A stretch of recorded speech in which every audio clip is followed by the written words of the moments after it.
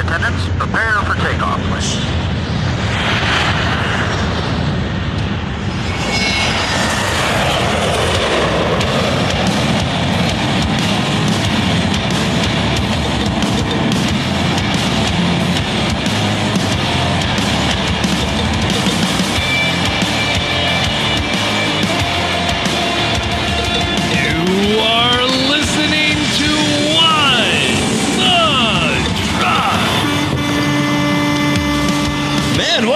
Session keynote from Craig Fuller, founder and CEO of FreightWaves, the man who makes all this possible. Nice job. I was doing that all day yesterday. Maybe I've passed the curse on to you. It's my turn. Yeah, it was a pretty fun way to wake up, get a little future, what's happening by 2025, what's happening by 2050, and what is happening right now with some good year-over-year data. When he asked if, I think it was Brandon Freed who asked if everybody in the room to raise their hand if they had Amazon Prime, right? Yeah. And not only did anyone raise their hand, but people just started walking out who were in the hallway and just to raise their hand to just participate in the fact that it's 105%. You may not want to do business with Amazon, but boy, do we being their consumer, right? Their customer? Yeah. What's the last thing you bought on Amazon? A bass amp. Wow. Yeah. Big purchases. Right. Now, do you have to clear those with the wife, or do you just... Oh, yes. Okay. Oh, yes. All right, so what's the rule in your household? See, the thing is, if she gives me permission for something that might be a $400 item, then you're co-signing her $400. Yes. It could, in multiples of 10, it could even be. Suddenly I'll come home and she'll be like, honey, I decided we needed new shutters around the whole house. And it's like, okay. Well, it's Tuesday in Nashville, Chad. It's Tuesday in Nashville. It's Tuesday. I think when people book this, maybe if they're not from here, they're expecting maybe nicer weather, but it's 34 degrees. It's very seasonal out here in Tennessee. It's not, I don't know. We're not sitting out by the pool, that's for sure. I am digging me, though, some Nashville. It is great. This is a great place to have a conference. I know. You got a little baby cowboy hat. You didn't wear it. You forgot it in your hotel room. Hopefully you can get that before the maids come. I got it at, the American Line Haulers. They had a great party last night at the Country Music Hall of Fame. Really fun. Got a cowboy hat, got a bandana, needed them. Is there anyone who's in the Country Music Hall of Fame? Because people argue about Eli Manning shouldn't be in the NFL Hall of Fame. I would probably agree with Drew Brees that maybe he should. He had those two huge wins against the Patriots. He was more transcendent, yeah. So who in the Country Music Hall of Fame did you think didn't belong there last night when you were looking? Didn't belong? That's a tough one. Okay, well, who did belong? Who should be there? I guess I wondered, are the Statler brothers that great? Did they need to, they were. All right. Well. But no, some legends, of course, Johnny Cash. Some people that they don't know about the Carter family. That's a whole strain from where country music came, the Carter family. And there is a guy, Jimmy, is it Ellis? Jimmy Ellis, I think. Maybe. He died when he was 37. Hank Williams Sr. was the Shakespeare of country music, died when he was 27, if you can believe that. Wow. So a woman really wrote all his music. No. Okay. All right. No. Well, we have a huge guest lineup today. We have Eric Hare from K9 Global. He's going to come on and talk to us about dog security, K9 professionals. It's exciting. K9s in the workforce. You said you have a dog. Do you think that your dog could work for as a drug screening creature? My dog is very undisciplined. He's a sweetheart, but he pulls on the leash no matter what you do. And do you get a choker collar for him? No, that would be kind of cruel and unusual. After him, we'll have Craig Fuller. We mentioned him. We'll round out his keynote and get up to date on what Sonar, Know More Faster, what it's doing for the air cargo space, where you need to know more faster than anyone else other than maybe NASA. A lot of talk about NASA here. It's exciting. Yeah. You had a fun interview. Yes, I'll be talking to Michelle Helkerson later today. She worked at NASA before coming here as well. Wow. Yeah. Okay. She so bought her own company. Interviews at the speed of light with Dooner. Awesome stuff. So I think Eric is here. Let's have him on. Hey, Eric, thanks for joining us. Eric, you were in you were an officer in the infantry? I was 25 years. 25 years running a tight ship. Well, glad we were actually punctual then with getting you on time. Did you work close. Eric, did you work with dogs when you were out in the field when you were in the Army doing infantry work? Yeah, so what we did at that time, we had dogs in each platoon, so you could clear mines and clear IEDs, possible IEDs, stuff like that. Oh, okay. Wow. So that's sort of where you cut your canine teeth. Excuse the pun. A little bit, Yeah. Well, what goes into training a canine professional? Well, first you gotta buy the right dog, right? So Yeah. you gotta buy one that's physically sound, environmental, the nerve strength, all that kind of stuff. So you go to a good breeder and you buy a pro bowler, is what we call it, right? You don't buy a high school football player. Okay. You buy a pro bowler that way, Oh. because that dog will it's a smarter dog, bonds better, it learns faster. So, and then we put them in about 8 weeks of training in Yeah. the cargo environment to How pick up on the do you do that initial assessment? How do you know, oh, this is a pro bowler, like early on? We send good guys over to procure. Okay. Same guys that are training them, they go over there and they test the dog in different situations Okay. and see how the dog reacts. So Emily has a cockapoo. Do you think that you could take one of those kind of dogs and make it a drug sniffing dog or a security dog, or does it? Because usually you'll see like German Shepherds, you'll see Labradors. Those tend to be really popular. Yeah, so we believe in the herding dogs, and the herding dogs we call them pointy ear dogs. There's your Shepherds, Belgian Malinois. They do much better because they have that that drive to want to succeed, Yeah. want to work for a ball. And then you have the sporting breeds, so like the labs and stuff, you use them to. Yeah. Well, But the sorry, cockapoo, Emily. Yeah, if you can't train them not to use the bathroom inside, you can't train them to sniff odor. Well, how did you get involved with training dogs? Well, when I was retired out of the military, my first stint was with a civilian company called K9, and they were the largest canine company in the world, and I ran operations for them. And then I went to a couple technology companies and then started my own company. Do the dogs live with a handler? So what is the life of a canine professional? They go into the academy, they get trained by you guys, you pick out that pro bowler. Then what is, do they live with somebody? How does all that work? They do. So after they finish their training, we train everybody in Alabama. That's where our facility is. And then they go out to their cities. It's either LAX or wherever they're going to be. And the K9s are partner. So it's a life partner. So, and we have a program called Partner for Life with the K9 that if they wear this for 2 years, they can keep the K9 anytime they leave. So Oh, wow. they take it home every day. It's a family member. Well, with cybersecurity becoming an increasingly important issue in the industry, is this something that is a scalable type of operation? Are you seeing a lot of growth with like having dogs fulfill the needs in these ports? Like cyber dogs? Like just video regular- game dogs? Just okay. regular old dogs. Yeah, so this just started. The cargo screening just started about a year ago, and we've already got over 120 dogs, and it keeps expanding just in that arena. And then when you start to look at a lot of your companies like your Amazons and all that, the tech companies, they're wanting K9s in their security plan for their facilities as well. So you see it really grow in the whole canine industry. Have you, what's the most interesting thing you've seen a dog find or a story you've heard about? You've been around dogs for over 26 years in the Army, but then you've also been, how long have you been doing the canine professional training and all that? Off and on for about the last 3.5 years or so. So do you have any good stories from out in that field? I mean, there's some good finds. Some of them we can't talk about, but we had a canine in a facility that pulled the handler about 100 feet away from where they were supposed to be screening. And every time they inspected the box 2 or 3 times, they wouldn't get any residue, so they decided to open it up. And inside there was 3 grams percent of an explosive odor, residue. So it was amazing that the dog's threshold was so low that it was able to pick that up. And we were lucky. It just so happened to be there was a bunch of TSA inspectors. So yeah. Well, what are some of the types of things that the dogs are looking for? Obviously, I'm sure drugs and bombs.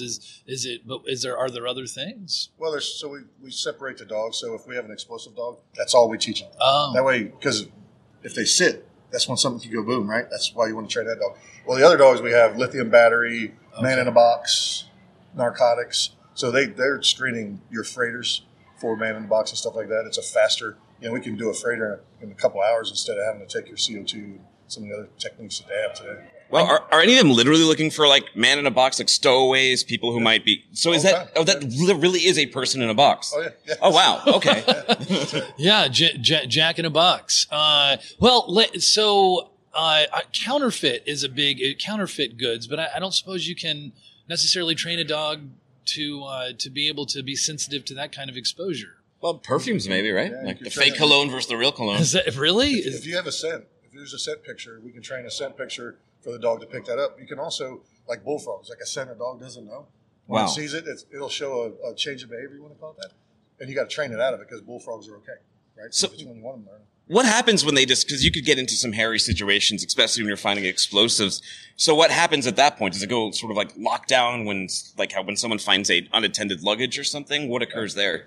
So once the dog, it's called an alarm. Once the dog alarms, then we transfer the cargo back to our client, and then they have a protocols in their regulations on how they resolve that. So it'll go through stages. There's always a secondary. They'll use an X-ray or something to basically second check it, and then if it still alarms, then of course you call in your local bomb squad and you evacuate the building. But every facility has their own protocols. I guess there's a number of levels of investment that you guys put into the K9 in the first place. Both, like, I guess there's a little bit of an emotional investment. There's a time investment. There's got to be a cost investment. First of all, how long does it take to, like, train this dog and have the dog really ready to be possibly adopted, as you were saying, to another location? So it takes about 8 to 10 weeks to train a dog. And then you pair the dog with a handler. And that takes anywhere from 4 to 8 weeks. And then it takes a week of certification through the TSA process, and then they're in the field. So you count minimum of 120 days to build a full team and have it ready to go to the field. That sounds it's 8 to 10 weeks and a dog's trained. That's wow. So the hardest thing is once they pick up that first odor. So our dogs, we train them on 44 different odors and mixes of those odors and the distractors, because you want to know the distractors so they don't sit on a distractor like plastic or whatnot. So, but once they learn, it takes them 3 or 4 days to learn that first odor. But once they get the first one, they all just start stacking on because now they know the game.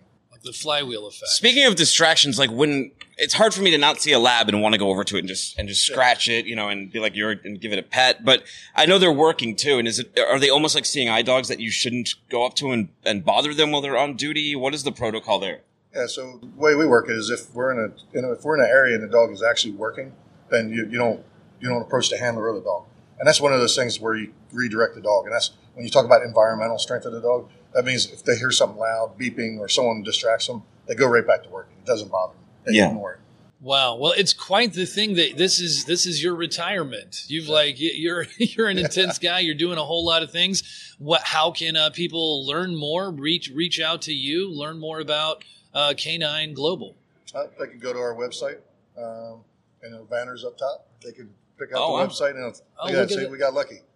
I don't know if Harrison can pan that eye, our camera guy. Yeah. But it is what is it? CargoK9.com. Yep, it'll take you right to our website or gk9pg.com. Hey, one last question. Okay. Do you have when I worked in the music industry, I stopped listening to music for a while, and now that I do podcasts a lot, I don't listen to as many podcasts. Do you have a dog at home, or do you get enough of dogs at work? I have 5. Wow. But none of them are working dogs. Okay. They're worthless dogs. Wow. They're cuddle pets. We have a sheepdog, 2 English bulldogs. Yeah. Like a Chihuahua. Yeah, so it's, Because if you brought home the trained ones, you'd be like, I'm surrounded by my coworkers, and you just have enough. All right. Thank you so much for joining us. And thank you for your service, man. We appreciate it. Thank you. Great to have you on. Great stuff. I think that we have maybe our guest of honor next coming up. It's we do. It's Craig Fuller. Yes. Craig Fuller is going to be on the show, our keynote speaker. We're so fortunate to be able to have him on.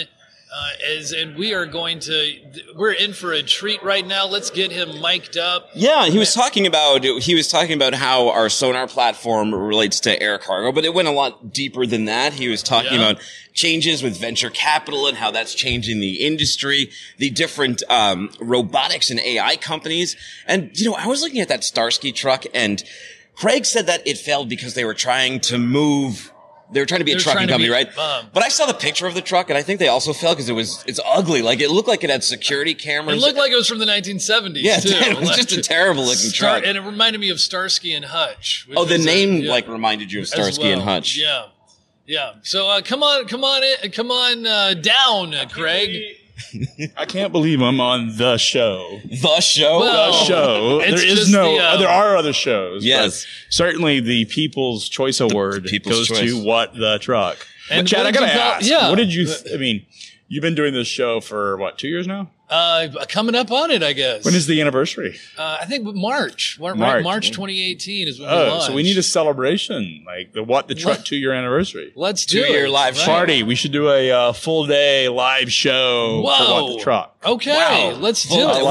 We get to work a big cake and champagne, and we can have beer for the first time in a year to celebrate. Shut it down. Celebrate the What the Truck reunion. Yeah. Well, I love it. Of course, we're cooking trucking with gas now. I think we should have a party for What the Truck 2-year anniversary. Yeah, have a lot of guests. Invite the public to Chattanooga, Tennessee. So let's get a date. What date? Okay. St. Patrick's Day? Pick a date. St. Patrick's Day. Sure. Yes, we're going to do Green Beer, St. Patrick's Day, and 2-year anniversary. March 17th? What day is that? You don't know St. Patrick's? No, but what day is it? It's Tuesday. It's Tuesday. That's a good day. We might have to do Monday. Or do you want to do it Tuesday? That's fine. But we're going to do live What the Truck 2-year anniversary show on St. Patrick's Day, where it's going to be live. And if you want to be on What the Truck, come to Chattanooga, where we're going to start drinking at 8 a.m. with green beer. Well, I have to say, but neither Duna nor I drink, so you're going to be drinking alone. Will this be live? You want to be alone. You'll be among your What the Truck friends. You're just going to be drinking. Chad, I suspect Chad might drink. We might get a tear every now and then. Honestly, the story behind how some of that happened, JP and I were talking with Barry right before going on for the first couple of episodes, and we were anxious, and we were like, let's break the ice a little bit. Let's have a couple of beers, get loosened up. That became a part of the routine, and kind of became a thing. It got so bad because you guys would do a 30-minute show, and 10-minute would be about beer. Well, we had to get a little more discipline. I would get complaints from the public, but I think in a 2-year anniversary, I think you can start and do an all-day drinking show. Wow. That sounds challenging. It does sound challenging. I mean, keeping an audience for all day. But so, Craig, why are you here other than to come on What the Truck? You were on stage earlier and you were espousing the message of Freightways venture capital and all of that kind of stuff. Well, it was not espousing Freightways venture capital. Espousing the message of disruption. I know that you sound like you paid close attention. I was paying close attention. Well, it was I said Freightways and venture capital. I was really talking about the fact that you have brand new participants which don't have to play by everybody else's rules. Yeah. And that is scary and exciting at the same time. If you're an incumbent, it means you're going to have new competitors that you hadn't considered competitor before. And I think we just have to bring light to those topics because it is going to be a reality going forward is that the world's changed. You talked about Bill Ford talking about how mobility is maybe going to be bigger as coming down the road in a few years. Well, it's going to be bigger than. So his quote is, and I'm not direct quoting, I'm paraphrasing, but basically what he's saying is that the mobility revolution, the idea of moving people or things, will have a bigger impact and be a bigger venture concept. In other words, bigger returns than what the first wave of the internet was. And that's pretty profound to say because think about like Jeff Bezos is one of the world's richest men that effectively grew up in the internet age. What Bill Ford is saying is that the mobility revolution is going to create more wealth than was created during the internet age. And that's a pretty profound thing to say. And it's one of the reasons that there is so much excitement in the industry right now. So my broad question for you is, why is it so exciting in the industry right now? Well, it's either exciting or scary. And I think at times both for everybody. It's exciting because there's so much happening with technology and technology innovation and new participants. And just frankly, interest. I mean, when you joined us, Chad, 2 years ago, and you're like, I work for a freight media outlet, people are like, boring. And now you're like, but dude, we're doing with drones and autonomous vehicles. And I learned really fast that's what part of it was so exciting. It's cool. Yes. And now when you start having conversations, you're the cool guy at the party. How does that feel? It feels good. Like it happened pretty quickly. We would go to events and they're like, oh, you're the Freightways guy. Yeah, you guys book freight? Like you guys match freight? That's what most people think is we're a broker. Well, they did it first, Yeah, but now I think people know who we are. But it's less about us. I think what's happening right now in venture land is there's a lot of capital really propping up the industry and supporting some of these new upstarts. And I think that's exciting because it means a lot of new jobs and a lot of people are entering the industry, a lot of like new innovations. But the downside of that is you end up competing with companies that don't have to make profits. Yeah. That's scary. Yeah. In the old days, you're like, well, nobody's going to go to zero. Well, you mentioned one of those companies, and it was a core point of your talk up there was Amazon. You talked about the story and the information that Freightways brings to the market, not just through Sonar, but through Freightways.com. published a story about Amazon. Can you recount that a little bit? Yeah, I mean, it was Jean-Paul Hampstead. So we got a tip about freight.amazon.com, which was their freight brokerage business. We got a tip on a Friday, wrote about it, didn't think much of it. It was after the market closed. Wake up Monday morning, and the entire sector has sold off $2.5 billion of market cap. Some of these stocks were over 10%. Had lost 10% over the weekend or on Monday morning. And I think what happened is that people woke up to the reality that Amazon's coming for logistics. And Jeff Bezos has said he wants to basically, 10% of the world's logistics business, he wants Amazon to be part of that. If they hit, if you think of logistics as a $9.6 trillion industry, and if Amazon achieves that goal of being 10% of it, that puts them at $1 trillion of revenue. That's 2.5, 3 times as big as their retail business. This means logistics is their business. And it's a company that doesn't have to make a profit. Now, that's what's scary about it. Yeah. Because effectively it changes the rules of engagement of everybody and everything as we know it.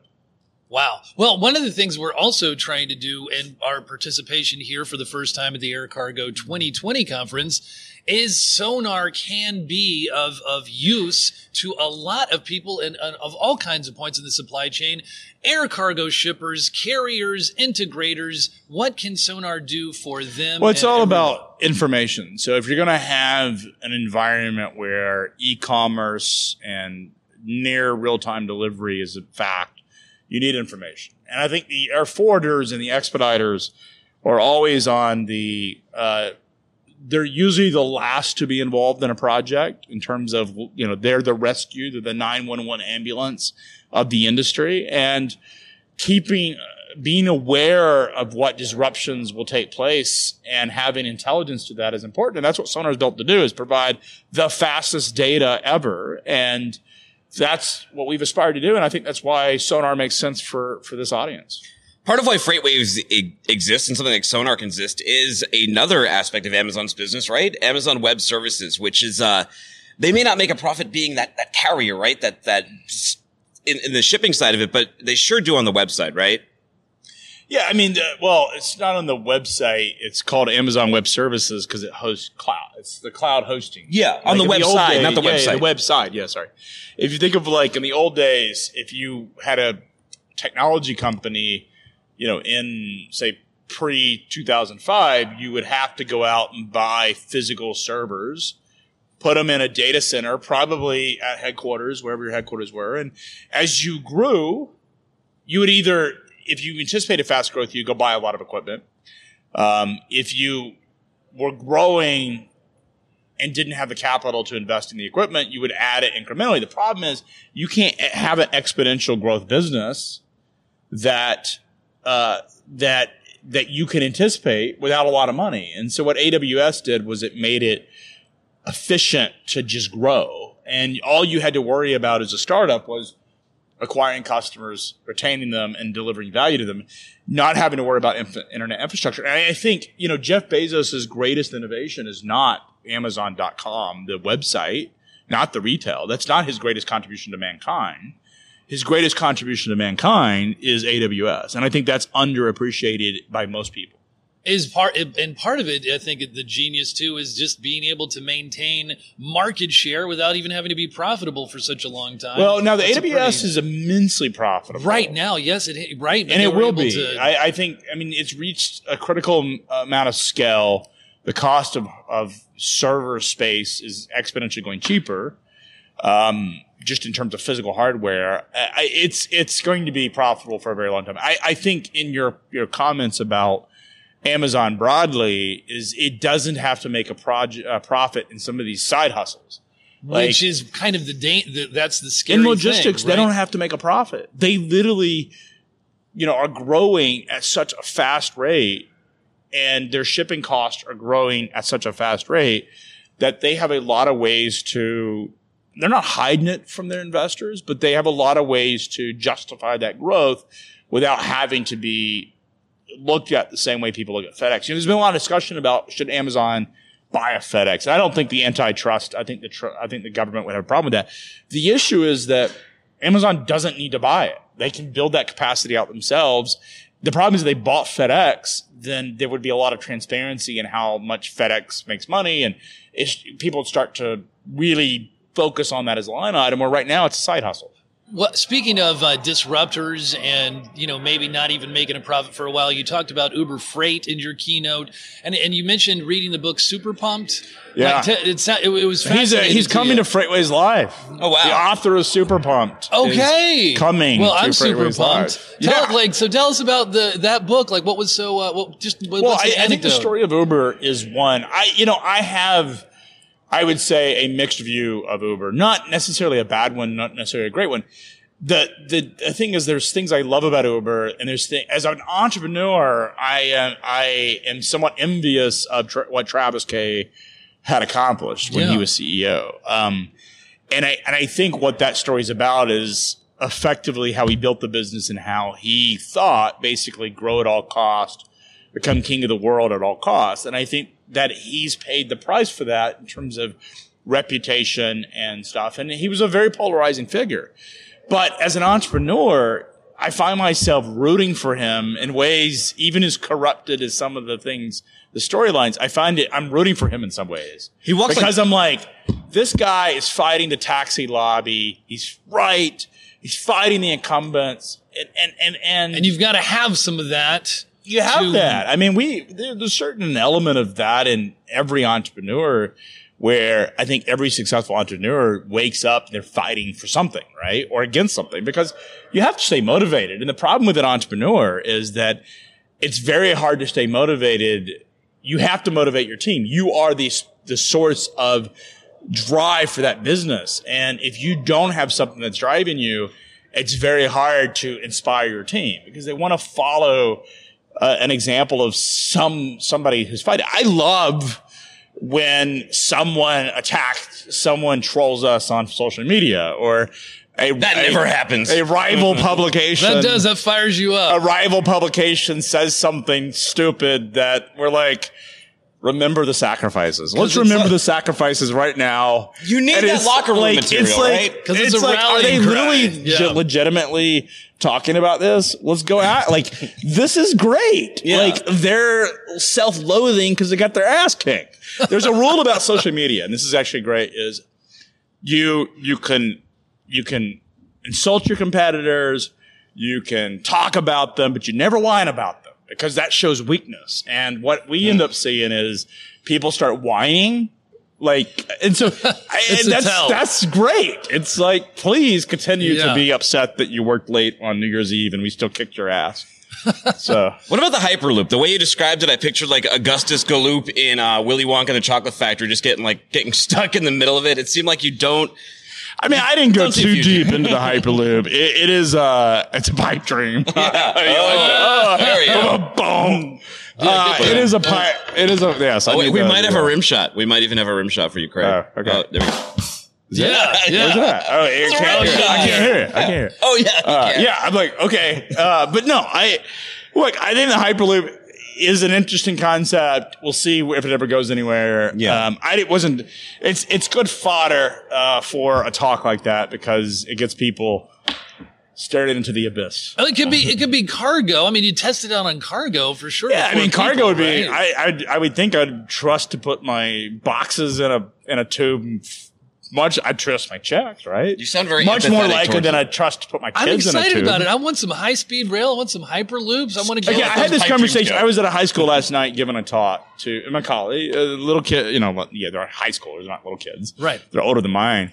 And I was talking to them, and there was this young kid in the audience that was obsessed with public transportation. And he's like, "Why don't we have public transportation?" And I think he's right. Like, we should have an efficient public transportation. But I pointed out that logistics is ultimately a business of optimization, of utilization. So you have to build these things in really dense markets. And that's why I think the Hyperloop will start in some of these other areas of the world where they don't have the regulatory issues and they have dense populations. Cool. What's next? Wow. What's the next event after this one? Well, for me, I've got a couple of roadshow investor things I have to do. Nice. Or get the opportunity to do. I have to do them. Just because that's my job. Yes. But that's very optimistic, positive-minded. I'm very tired. It's been a long month. But having said that, we have Freightways Live coming up. Yeah. We have the Truckle Care Association, TCAs, coming up. But Freightways Live in Atlanta on May 5th and 6th. What the Truck will be there. Aaron Andrews will be there. Aaron Andrews will be there. The author of Super Pumped will be there. Chad will be there. Dooner will be there. Emily will be there. Everybody will be there. You'll be there. And I think that there's a discount code right now you could use it from the Air Cargo 2020. Get your ticket now. Wow. What is how much money do you save? Save $200. $200. Do it. Like, why wait? It costs you money to wait. It does cost you money to wait. No more faster. Buy your tickets faster. Freightways.com. Figure it all out. Learn more about Craig Fuller. Freight Alley on Twitter. Freight Alley. Yeah. Yes. At Freight Alley. Ladies and gentlemen, great to have you on. Good job, dude. All right. On March 17th, St. Patty's Day, we do What the Truck Live, all you can drink. Wow. And all you can think about What the Truck. All right, guys, you've heard that. The Truck. The gauntlet has been thrown down. Oh, it'd be great. Yeah. Zach, we're going to go JP, live 24 hours of What the Truck. Oh, wow. Oh, my God. All right. So that's frightening. So, Chad, you are still holding out hope for this Hyperloop. You're going to drive your Starsky truck to the Hyperloop and throw your package in there. I'll just remote control it. You know? That'll be fun. No, I just want my goods sent to me in a half an hour by drone.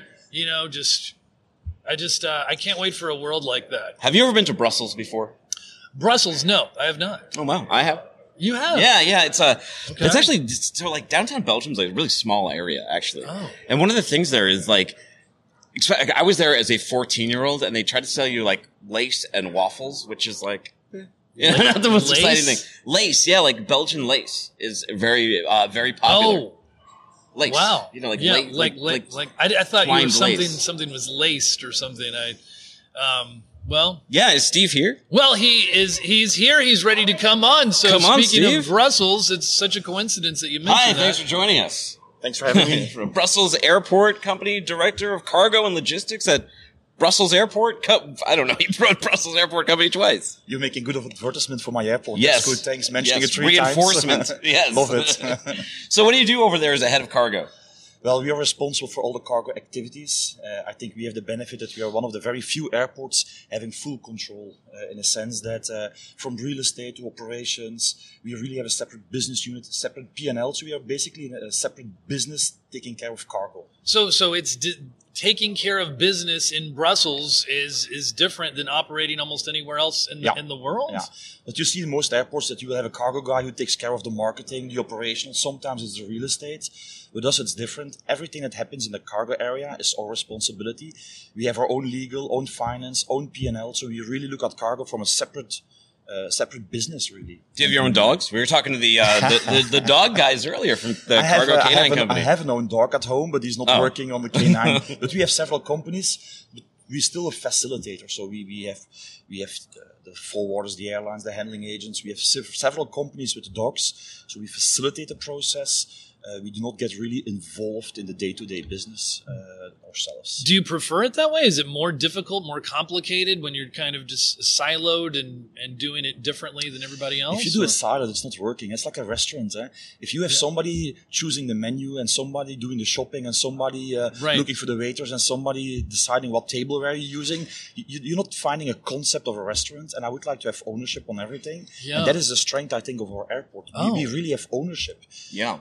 Bill Parcells said that about Robert Kraft when he was the Patriots coach. He said, if you want me to cook dinner, let me shop for the groceries. I love that famous one. quote. Yeah, same one. Yeah, steal that one and say it's from a famous American football before coach. Him anyways. But it doesn't work out for a lot of head coaches. It worked out for Bill Parcells, but not for a whole lot of coaches. Too much responsibility. Yeah. So, but yeah, in special cases, I suppose. What's the most typical kind of cargo that you guys see move through the airport? Are there any commodities that really stand out? Well, the fun thing of cargo is that if you compare it to shipping, you have containers. Yeah. With air cargo, you see what you're doing because of the volumes, and we have seen everything. Just a moment ago, we had some nice animals. We had 2 bears. But you have bears? Yeah. Wow. We have had a leopard. Live loads. We had koalas. We do a lot of pharmaceuticals. When so many years ago, Viagra pills starting to become, we were the first airport transporting them. You wouldn't want the bears to get a hold of those. No. Yeah. But how they were dealt with, like valuables, together with the diamonds and things like that. So we see everything, and that's the fun thing, of course. Well, so those are the fun, unusual things. What's the typical cargo that you guys are moving through your airports? What we try to specialize in, because again, an airport has to do everything, but where we really try to make a difference is pharmaceuticals. Okay. We have a huge market share on pharmaceuticals. Belgium is, and not many people know that, very much known for pharmaceutical production. All the big ones have production facilities in Belgium. We are the second biggest exporter in the world of pharmaceuticals. So we really try to specialize in that one. There's no airport in the world, even the ones that are 5 times bigger, that have more cooled facilities than we have. So that's really our specialty, yeah. Wow. You a big fan of the movie In Bruges? No, I don't know. Okay, it's a Colin Farrell movie. I'll try to watch it on the flight back home. No, it takes place in Brussels. Okay. Yeah, in the city there. Yes, I did. I probably just massacred the name. Yeah. I know Belgium is that small, but it's not the same. It is small. I went there when I was with my Catholic school. We went on a European tour, and one of the stops we did was in Brussels. And my big takeaway was that they really try to peddle waffles and lace on you. At least in the mid-90s. That was kind of like... Waffles, chocolates, beer. Yeah. That's still, yeah. It's very much what our country is known for, yeah. Well, how important is data for you guys now from where you were? I mean, in the past just 2 years since FreightWaves has really emerged onto the scene, and I've been a part of it, it's become sexy. We say data is the new oil. How has it been like real time, just in time kind of data? How do you guys use it and integrate it into what you do? It's nice you're asking, because the second thing we really specialize in, we have created a very innovative open data sharing platform, which we call BruCloud. So I think yesterday we had a whole discussion on data and availability of data, and we have all this data available.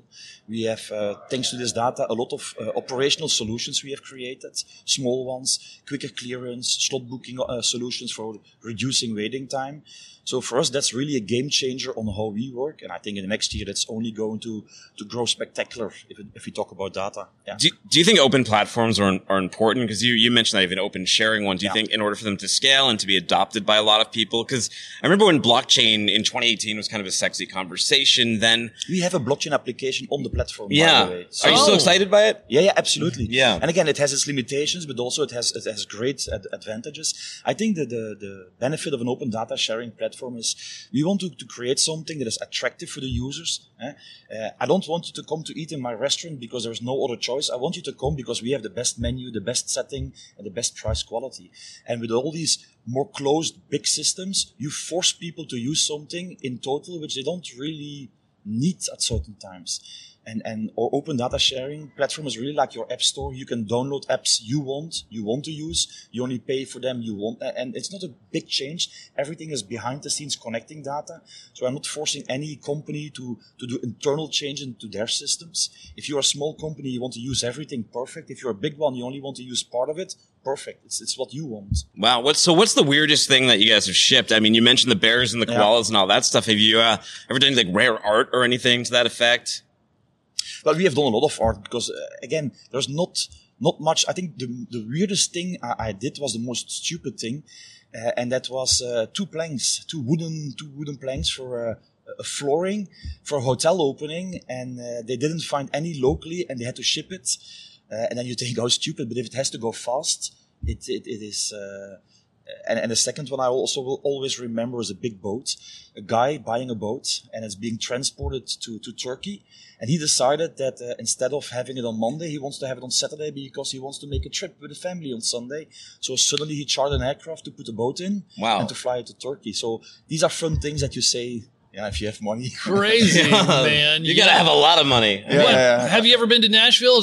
No, it's my first time and I love it. First time to Air Cargo Conference? No, I was here last year in Las Vegas. Okay. And I liked the conference already, but I have to say Nashville really It's a cool town, isn't it? And this is a good location because sometimes you go to conferences and you're not like really in the city. You get excited that you're going to go there, and then you're like, oh, another airport. Yeah, you got to take a bunch of Ubers and Lyfts to get there. But here you can just walk out and stumble around the city and do whatever you like. Great music, great bars. So yeah, we had some good evenings so far. Well, thanks for participating and doing your thing. How do people reach out to learn a little bit more? Well, we are at many conferences. If they go to our website, they can find our contacts. If they want to know more about the data sharing platform, BruCloud, they have a separate website. And my main idea was talking about TIACA because I'm also the chairman of the International Air Cargo Association. Oh, wow. Okay. Headquartered in Miami. So also there you can find contacts. So it should not be too difficult to find get hold of me. Stephen Pullmans. Yeah. All right. Thank you very much. Thanks for joining us. To have I you really appreciate it. Thank Have you. a great day. Well, interesting stuff. Yeah, contributing to our conversation. We talk about data, freight tech, and all those things. The next gentleman we're going to talk to, he does a lot with RFID.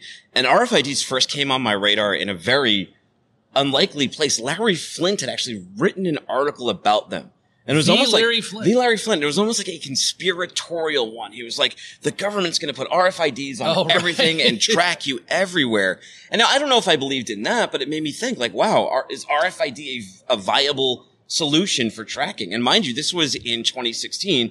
No, this was in 2006. I'm sorry. Now it's 2020. So 14 years later. Still talking about it. Well, it is making a difference. Now we're seeing companies built completely around it. Our next guest has his company, which is CargoCast. And I think that their system is based on using RFIDs. This is Dan, and we will let you say your last name. Is it Deephouse? I'm Dan Deephouse. Okay, it was easier than we thought. Yeah, super easy. Well, and you are all the way from Oregon coming here. Yeah, so I live in Portland, Oregon. An interesting thing too, you're co-founder of Hedonist. And you got right, and so you have handmade sparkling wines that showcase as you said, the unique terroir, the earth of my Oregon. wife and I, we make some wine out in the Willamette Valley, and that's our side project, and it's a lot of fun. Wow. Fantastic. That's pretty unusual. Our news director just looked really excited when you said that. It was like, whoa. I should have brought some bottles for you guys. Really? And you got, is that because of your chemical engineering degree that you got? Chemical, interest in chemistry and biology has always been kind of a background thing in my life, but it's mainly an interest in drinking. Yeah, he put down that you got it from Calvin Coolidge, not the Calvin Coolidge, because he died in 1933 in Northampton. College. Oh, I thought you put Calvin Coolidge. That's where he went to school. Oh, yeah, all right. I was going to say, man, he does not look, he looks very young. Portlandia, accurate show? Sometimes. You would be surprised, yeah. They don't quite name their chickens, but close. Well, you have a superhero name, the Digitizer of Freight. Yes, that's what you call yourself, right? Yeah, so, I have a long background in software and technology and, spent the last decade or so working at this company where we're doing integration, helping companies connect, share data, and all of this. And after a while, I decided to take a little break and met Mike Morey, who used to be director of cargo over at Air Canada. Started learning all about a lot of the challenges around the air freight world, and logistics has always been an interest of mine. It's a very fascinating industry, tons of challenges. It is lots of change going on. Yeah, now. So he's only been in logistics for a few years, and I've been in for a while. But before I got in logistics, I would never have thought it was a fascinating industry. In fact, like a lot of people, I didn't think much of it at all. Right? Yeah, I guess I didn't either. But when I was in college, I started writing software for a TMS system. Oh, wow. And so that kind of sparked the interest, and then I got derailed for a while, and then I'm like... How did you get roped into that? I met a guy in Barnes & Noble. Okay. That's how it always starts. Yeah. Pretty unusual. Chemical engineering, and you're writing code for a TMS. Wow. So give us an overview, tell us I guess 35,000 foot view. What does CargoCast do? Right. How are you kind of distinguishing yourself in the market? So we're leveraging the latest in RFID technologies and advances, so we can automate a lot of warehouse operations and track freight. So give you a couple examples. First thing is when people receive freight today, they scan every piece, or they'll scan every piece on the outbound side. That takes a lot of time. A lot of mistakes happen. So we can automate all of that. And that reduces errors, it reduces costs pretty significantly, and quality goes up. So, and you're a pretty young company. Yeah, we've only been founded since October, But this idea has been kind of incubating for a while in another company that I was consulting with. So I helped them spin it out and turn it into an independent company. How do RFIDs fit into what you do? And for people who aren't familiar, how can an RFID even be used for cargo tracking, and what is it? Right. So, every piece of cargo, right, has a label today. Yeah. So we just take that same label and we can embed a little RFID tag in it. And then when it goes through a portal, or they now have these overhead readers that kind of act as like GPS type systems, they activate this inlay with the chip, and it emits a signal. And so now you can see that something came in the door. You can actually pinpoint where it is within 2 feet in the warehouse. Oh, wow. So, and that's without having any active transponder. So now you've got, a very cheap tag, and you can pinpoint where it is. Well, now we can tell, like, hey, your salmon that is supposed to go to Chicago is actually going to Nashville because it went into the wrong container. And we can prevent those mistakes and, so not just you guys seeing them, but the customer on the other end as well. Well, he mentioned fish too. Like, I used to deal with fish air freight, and in Boston, there's about 4 different major companies that bring in seafood, and the deliveries, they'd always it was amazing how often in 1 week the wrong boxes would be brought to the wrong seafood company, because I think that the delivery guys, they don't even look at the name of the company. They're just like, oh, okay, it's carp or it's bass. But I mentioned RFIDs, especially in that with perishables, people would be all over that because especially if you're on the other end of the phone, they are never not looking for their freight. Yeah, I mean, there's all sorts of, just generally it's applicable in freight, but it also has benefits like express freight, because now you don't have to spend all this time counting and checking everything. You can receive freight later and decrease the time in the warehouse. That also increases your utilization. It, shortens that door-to-door time, so you can have more freight every day. Well, so what's interesting is now you are based in Oregon. I don't know the size of your young team, but you also have some East Coast influence, right? You've got an innovation lab in Atlanta. What's up with that innovation lab? What are they working on? So at the innovation lab, we're using all the latest technologies to try and apply those to cargo type scenarios. So we actually replicate, forwarder environments or ground handler environments in our warehouse, and then we're able to actually validate that all these things work before, bringing them out to a customer and really prove out the technology. So it's great for customers to be able to see in person, and then also just reduces problems once we get on site. Okay. One of the things that you have said is that digitization of cargo operations is non-optional if logistics providers want to meet the quality and speed needs of today's shippers. Elaborate on that a little bit. Are a lot of the companies that are not taking on technology like this, are they on borrowed time? Well, I don't know if they're on borrowed time. They just need to change. Yeah. And, we're working with companies and they're, still bringing in paper from their forwarders, and it's like, okay, that's not going to fly in no pun intended. Yeah. At the end of the day, right, with the security requirements, pressure to decrease shipping times, pressure on cost, like we have to digitize as an industry. And that's what you guys seem to be doing. Do you have, you said you're testing some things out to work with clients. Do you have anybody that you're working with now? Yeah. So we're installed at a European ground handler. Can't mention their name yet. Okay. We're working with a top 5 freight forwarder right now. We've got a number of other pilots in the works right now. Pretty young company. So, I consider we're making pretty good progress for how long we've been out there. How do you persuade them to go with you as a young company? What do you offer? Like less expensive rates, or how do you get in?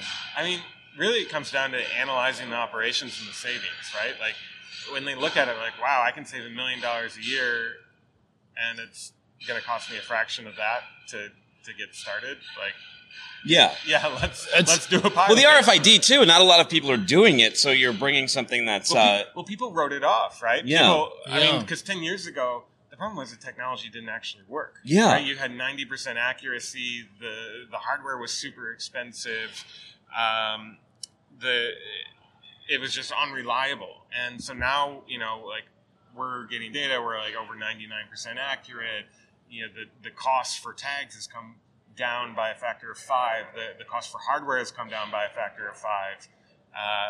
And there's just so many more applications you can use now. And on top of that, we've kind of built some proprietary ways to apply it to the cargo supply chain, so you can maximize the value out of it. You don't have to put it everywhere per se, just at the critical points. Wow, very interesting. You've brought 15 years of working as what have some of the roles that you've been in and that you're bringing to your new enterprise? Yeah, so I've been on the software engineering side, and then more recently I was we called a product manager. It's just kind of like a GM essentially for our cloud integration business. So I build a cloud integration business essentially from scratch over at MuleSoft. Well, congratulations. Yeah, before you came on, I was talking to Chad about an article I'd read, and you mentioned RFIDs and how they were written off about 10 years ago. But Larry Flint, of all people, had written an article sort of being conspiratorial, like the RFIDs are going to be on everything and they're going to track you everywhere you go. That didn't really happen, right? A lot of people wrote it off, but now you want that to happen. But now it is actually happening. Like one of the major shoe manufacturers just embeds it in your shoes. Oh, wow. So, and we don't even know. You don't even know. It's there. Like people are weaving it into your clothing. So there's like fabric thread that you can have. It's everywhere. You just don't know. They're tracking us. They're tracking us everywhere. They have information. They put on my keys, like, so in case you lose those or something. You know, there's a way to like get on your phone to like have them so they can't trace where you are, like your location tracking. Okay. Yeah, but we're tracked everywhere. Yeah. I can show you. It's easy as 1, 2, 3. It blocks RFIDs? No, not RFIDs. Oh, okay. See? Your point's irrelevant. Thank you for sharing that. No, just kidding. No, but being tracked everywhere. It's a theme. It is great to have you on, Dan. Dan Deephouse, CEO of CargoCast. How do they reach out to you or anybody else on the team to find out more? Go to our website, cargocast.io, or send an email to Dan at cargocast.io. Okay, easy enough. Great. Thank you. Thank you, Dan. Thanks for joining us. Fantastic. We're learning all kinds of stuff every day here on What the Truck. Isn't it amazing how sometimes technology, it seems like it gets written off and then before you know it, it's ubiquitous. It's everywhere. It's in your shirt. It's in your shoes. It's everywhere you go. Well, an interesting point about it is the very thing. It's like technology, we get excited about it. It goes through that little hype phase. And then you realize, well, the world or the technology wasn't quite ready for it. Maybe some people could have said that about blockchain. Well, what about 3D, right? Like every 20 years, they bring 3D out of the mothballs. I remember in the 80s when I was a kid, my parents took me to see Jaws 3D, and I was like traumatized. Like the movie's ridiculous by the time it gets on VHS, and they always have like the scenes where there's like like something floating towards the screen, or like someone doing a yo-yo out there in the middle of the movie theater. Yeah, and is it like worth floating wearing extra those long glasses for? But then Avatar, they tried to bring it back, and now they're making like 20 more Avatar movies. I'm not sure who's looking for those. That show just gave me a headache. Avatar, I fell asleep during it. I couldn't. And it wasn't like that type of 3D that came out. It was more like depth 3D, like you're supposed to be in it. But then it was like, it was hard to focus on what you were seeing. Endless movement. It was hard to follow. The other one that people are trying to, and about a decade ago, we're talking about technology. AR was a big one where there's a bunch of apps and you hold up your phone and, the cameras can be on fire, or, Harrison over here would have a unicorn tail, like whatever you would do with the AR, or things would be in your room and you could play games. I even have a lightsaber game where you fight stormtroopers and you use a lightsaber. Yes, it's a little dorky. What's the thing where they put on the virtual reality? Yeah, but it's called the Oculus. The Oculus, That's not AR though. That's different. But that's a new thing that they're wanting to popularize. My kids have it in the house, and nobody plays it. And I think it gets you sick, right? It's almost too immersive. It is. Well, it's like when they try to bring 3D into the house, nobody wanted to sit there wearing 3D glasses because who's going to do that and watch their TV? Right. You can't see what's going on around you. It's very disoriented. Well, what do you think of AR though? They've brought it back. There's some money being poured into it. There's some hype, but you still need a device, right? Like I know Burger King, like if you took your phone up and you first of all you have to download a special app, but then you take that. Always. I know you can't just do it through your phone's embedded camera, or even better through like contact lenses. Like I feel like once they get them in there, then maybe there's an integration point, but I'm not going to just download like a Burger King app so that I can see the Burger King logo flame. Right? I mean, like, why would I do that? And I would definitely not do it more than once. And, sometimes we get too clever with things like Google innovating the Google glasses. Remember how those were going to be like, so they were like kind of like a readout, like you're the Terminator. You could get beat up wearing those. Yeah.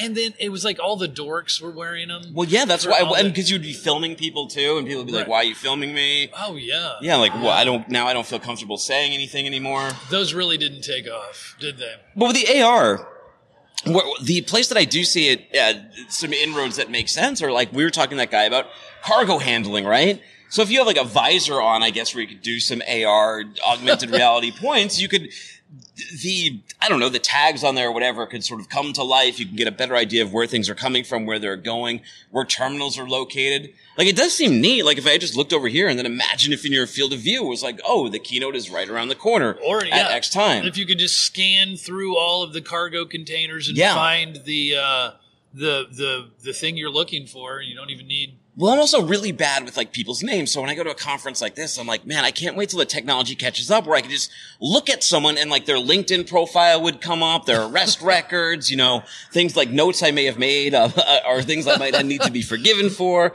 or or who they're with now. That would be useful. Well, especially at these conferences, because people tend to, especially on the sales side, you come and you get their business card. They're with one company, then the next year they're with another, and then another. It really helps you keep track of things. Yeah. Well, that is the technology is happening. It's coming. It's a pretty exciting thing happening at Air Cargo here at 2020. Hey, look, speaking of 2020, there's a Freight Outlook special Friday at 2 p.m. Eastern time, right after What the Truck. There might even be phone lines might be open, all sorts of exciting things.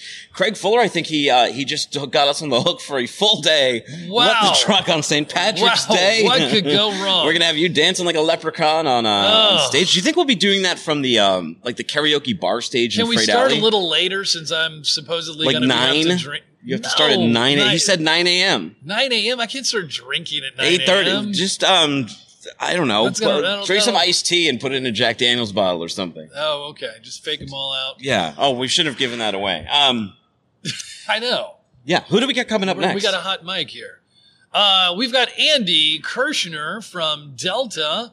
He is going to join us here at the desk. Come on over, Andy. Hey, Andy. How's everything? I love the pin, too. Good seeing you. Thank you. Good seeing you. Great to see you. Thank you. My kids are obsessed. We can't take an airplane. I got a 5-year-old and 3-year-old boys, and we can't take one without them wanting the wings. But they also collect the die-cast planes you can get in like the Hudson News and the gift shops and all that kind of stuff. Well, we can arrange that. So. Oh, wow. Wow. All right. Stay tuned, boys.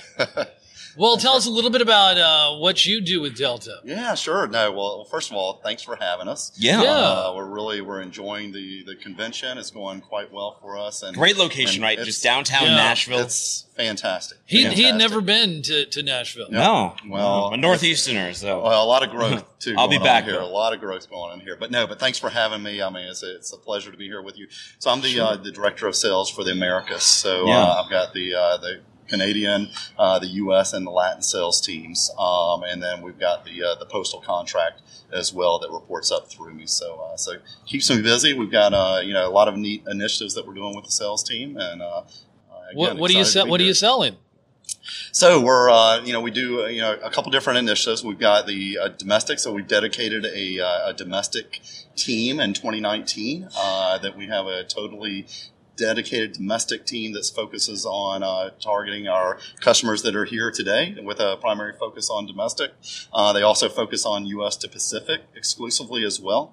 And then something else that came out last year in 2019 was with our joint venture partners Air France KLM that we have a joint venture team which is dedicated Delta, Air France, and KLM sales staff that's focusing in, working with our top customers with a dedicated team. Wow, and you guys are expanding that. You're expanding that sales team. You mentioned downtown Nashville growing bigger, downtown Chattanooga growing bigger, and your sales team growing bigger. Usually that happens. I've been in sales because you're doing a good job. Well, we appreciate that. We've seen a lot of opportunities coming in the door, and we're out there just aggressively working with our top customers, doing everything we can to focus and to bring benefits to them. And just having that additional staffing allows us to be there to offer opportunities and be in their offices with the all-important face-to-face visits that we all know. So as you've expanded the sales team, you've offered some new routes. Did you just mention all of those routes, or no? Absolutely not. So we're we need to look at it really twofold with our domestic routes, which we're really happy to announce as far as new service from JFK to Los Angeles and back, where we made the decision that every single flight is going to be a wide body aircraft. So it brings an incredible amount of capacity to the table for our customers with as many as 40 PMCs, which is our unit load devices, in each direction per day. So on a daily basis, round trip between LA and JFK and back, it is 80 PMCs a day, which is a huge amount of capacity that we have going back and forth. So that's not only good for our pure domestic business, but also for our business, for our inbound customers, or if we want to, obviously, for our exports as well. So that's a really neat initiative that we have going pure domestic, and with an addition of just additional growth. The other is with our international service. We just announced in December JFK to Bombay service. Oh wow! So we have a 777 daily service from JFK to Bombay, which we're very excited about. You plan on doing Chattanooga to Bombay? Yeah, I don't. we'll work on that. Okay, we'll expanding some of our opportunities there. Of course, Delta is in Chattanooga. I like taking me some Delta flights, getting it one way to Chicago, sometimes New York. Yeah. We've got a lot of opportunities, and I've got ties to Tennessee too. My mom's family is from Tennessee, so we used to always make trips up to Tennessee when I was little. What are some of the challenges in moving into 2020 that you guys have to navigate, that you want to smooth over? What's the environment like right now? Yeah. So look, it's 2019. I think for everybody was a little bit of a challenging year. We're seeing here in January already some optimism coming out there. We look as far as just the pure economics and the confidence of the end user to purchase. And if we have that out there in the market, that is what helps us to be successful, and more people are purchasing, more shipments are going through. So it's just our number one initiative is just having that confidence with the end user that they're going to purchase wherever that is worldwide. We continue to see optimism out there, and we feel very confident for 2020. It's just a matter of really just getting that confidence out there with the end user. Yeah, I think that some of the analysts I've been seeing are anticipating a pickup, at least certainly through the second half of the year. So we're the past 2 years, especially, but towards the end of the decade, digitalization was happening. You guys, how do you use data to inform your decision making now, and how is that happening this year? Yeah, no, that's a great question, and it's just as we say, let the numbers guide you. And everything that we do is looking for as different resources for the numbers, getting the different reportings that we have out there to help guide us in our decision making, and that's being anything from customers that we work with as far as the numbers that how they're performing to our opportunities with our performance with operations. Every single initiative that we work on is based on digitalization, and that's through new reportings that we have, as I mentioned. But we have to rely on that to be better. And I always say, let the numbers guide you, as I said, and it's so critical for us to do that. The feeling, the thought, however, that's out the door. Everything is based on specifics, and we truly do our day-to-day guidance of the teams based on driven by numbers. We started the show talking about dogs and talking to dogs. Do you know anything about Delta's new upscale high-tech pet carrier? Yes. How does that work? An upscale? Is that super luxe? It is. So it's a partnership that we have with CarePod. We are, this is something that's very, very important to us with the protection of our pets that we ship on a daily basis. And this is really, a very unique kennel that has anything from water that you can put in from the outside, a little reservoir, so you don't have to open the door on it. It's got a special locking mechanism on the door to, obviously, for the safety of the pets. Anything. Emily, are you listening to this? Yeah.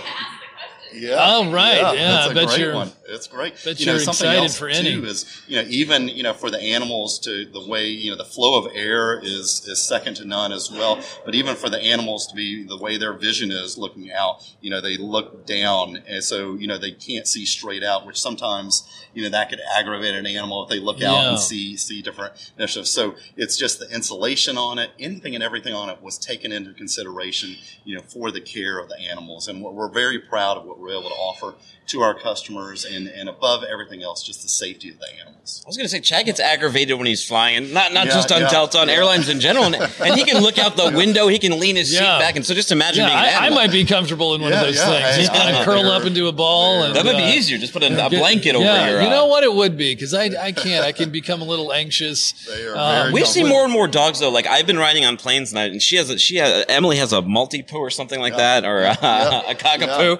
I see more and more of those flying actually in the airlines now. Have regulations and the airlines themselves become a lot more lax on people bringing companion animals? Absolutely. People want to bring animals on board with them, and we fully support that. Anything from obviously service animals, which is very important for our customers to be able to have service animals as a part, and that's a lot of what you will see flying with the customers. But we're fully supportive of it, and again, it just makes the customers feel more comfortable as well. Well, you are managing, you're juggling a lot of things all at the same time.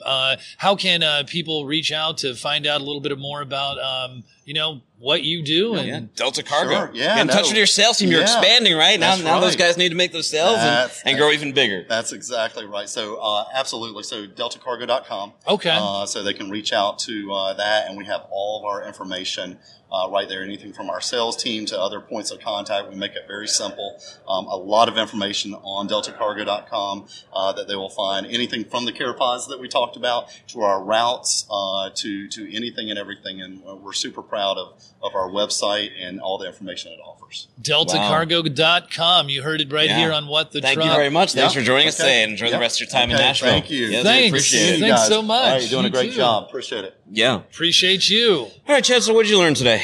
Oh, I learned about some tech. The time's not right until the time is right. Like the RFIDs maybe. Tech. All right. Yeah, what else? I learned. What about cargo? What about the dogs? Now, when you're walking through the airport, do you feel more secure seeing a beautiful black lab walking around? Yes. I think it's more comforting to know that they're smelling for bombs. Right? Yes.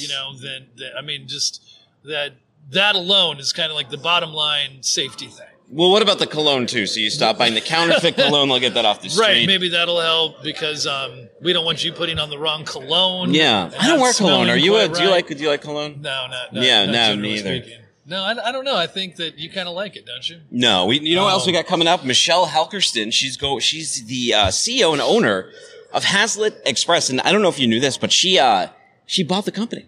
She worked there for years, then she bought the company. It was up for sale, and she was going through the evaluation point. And she's like, you know what? I know who the perfect buyer is for this company. It's me.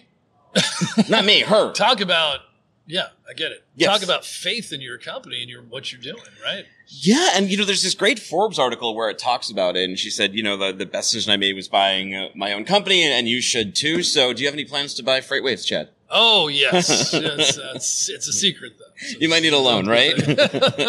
Yeah, I also, I learned I think Craig's view and analysis of Amazon is fascinating to hear. Yeah. I think he could talk on that just that alone could be a keynote. Yeah, so if you stay around, though, I'll be talking to Michelle at 11 o'clock on Freightwaves Insider. Stick with us on the live stream. And if you actually here at the event watching this, come by the table. We still got some extra What the Truck shirts left, but they're going very fast. Hit the music. Prepare for landing. It's been a great time in Nashville. 24 hours. 3 What the Trucks in 24 hours. I just put out yesterday's day 2 on audio. It's out on Apple Podcasts, Spotify, Stitcher, and everywhere.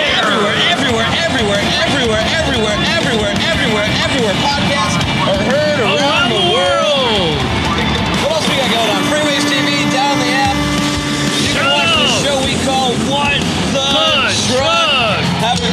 Follow me on Twitter at Timothy Dooner. Hey, Dan Deephouse, we will be looking for that sparkling wine. Just whenever you're ready, just send it to us in a safe cargo carrier. Thank you. We'll be on the ground shortly.